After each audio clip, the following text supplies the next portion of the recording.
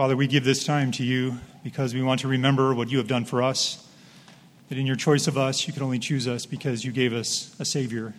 You gave us your Son. I pray for us as we remember him this morning, and that you would give us eyes to see the true meaning of your word. You would give us eyes to see your Son for who he is. And I pray this in the great name of your Son, Jesus Christ. Amen. All right. As we come to our time around the Lord's table this morning, we're going to be looking at a passage that contains 4 witnesses to Jesus' deity. And each one of these witnesses will help us understand Jesus in the right light as we consider our time around his table today. So if you have a Bible with you, would you turn with me to John chapter 5? The men are going to be coming down the aisles, and if you don't have a Bible, simply raise your hand and they will put a copy of God's word in your hand so you can follow along as well. In John chapter 5, Jesus has just healed a man who has been sick for 38 years. And in divine providence, he did so on the Sabbath day. As usual, the Jewish leaders are nearby and they notice this. And there's a long conversation about Jesus. And he's explaining why it is that he did what he did. And in verses 17 and 18, he explains that the works he does from his Father. He makes clear reference to God in heaven being his Father. The Jewish leaders don't miss this. They gather this, they accept this, they see this. And they contend with this because they know that in their Old Testament law that no man's testimony of himself is worth anything. It's not valid unless it's been corroborated by others. So Jesus proceeds to give them 4 evidences, 4 witnesses to his deity. We're going to look at those one at a time, starting in verse 31 of John 5. The first testimony that Jesus gives to his own deity is his own testimony of himself, back in verse 17, where we read that Jesus was calling God his Father, making himself to be God, making himself to be equal with God. The Jews had enjoyed a relationship with God where he cared for them, and he cared for them well, as a father cares for a child. But Jesus was saying something very different than a paternal relationship with the Father in heaven. He was saying that he is identical in nature to God, just like any son is identical in his nature to his own Father.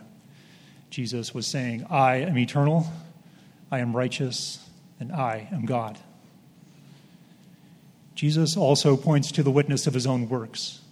We see that in verse 36. Jesus tells these men, the works which the Father has given me to accomplish, the very works that I do, they testify about me. Jesus is referring here to his teaching and his miracles.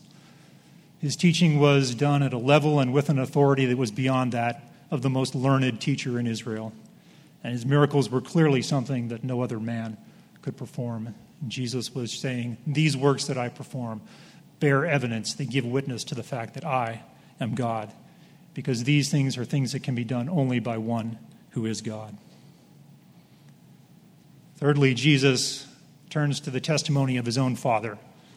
He refers back in verse 37 to his own baptism that takes place in Matthew chapter 4, where Jesus is being baptized by John the Baptist, and a voice from heaven comes out and says, this is my beloved Son, in whom I am well pleased.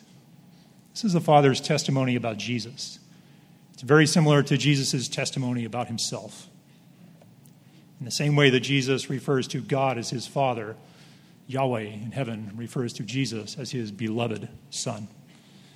The Father is saying that Jesus is identical in nature, in character, in righteousness, in every way possible to me. So the Father in heaven also bears witness to the deity of his Son, Jesus. And lastly, Jesus turns to the testimony or the witness of the Old Testament. We see that in verse 46.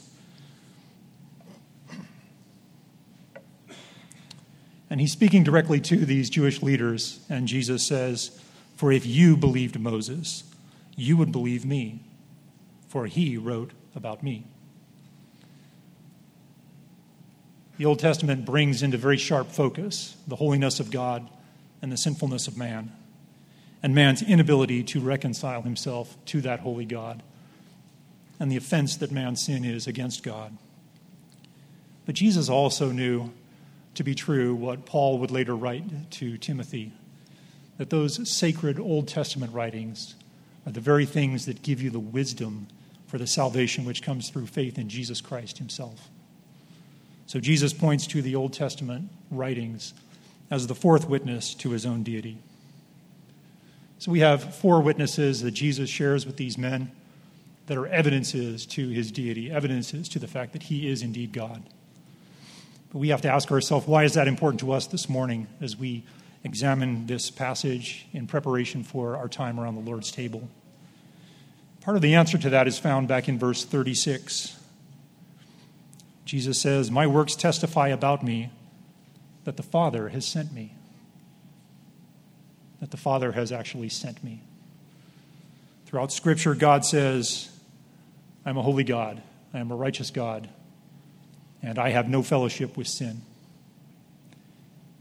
And I require that a sinful person bear my righteousness, they possess my righteousness, if they want to be reconciled into fellowship with me. I reject every other form of righteousness that any sinful man would bring forward to me. But I have sent a part of myself. I have sent my Son into this world, and he would do a specific work, a work beyond his teaching, a work beyond his miracles. And that work is that he would hang on a cross. And during the time that he would hang on the cross, he would receive within his own body God's avenging wrath against everybody who would place their trust in that man who was on the cross. And God said, "I am very pleased to reconcile to myself people who will put their trust in that Savior and make him their Savior and their Lord." So that's why we want to remember Jesus this morning. We want to remember him as the Son of God who had a specific work, and that work was to hang on a cross in place of everybody who would put their trust in him. So if you are here this morning and Jesus is your Master and your Lord, and it is your practice, it is the way of your life that you submit to Jesus as your Master and your Lord, and you are growing in your sanctification and growing in your desire to follow him and obey him, this is a time to remember Christ together. When the elements come to you, take them and hold them. If there is ongoing sin in your life, turn from that and submit to the lordship of Jesus in your life.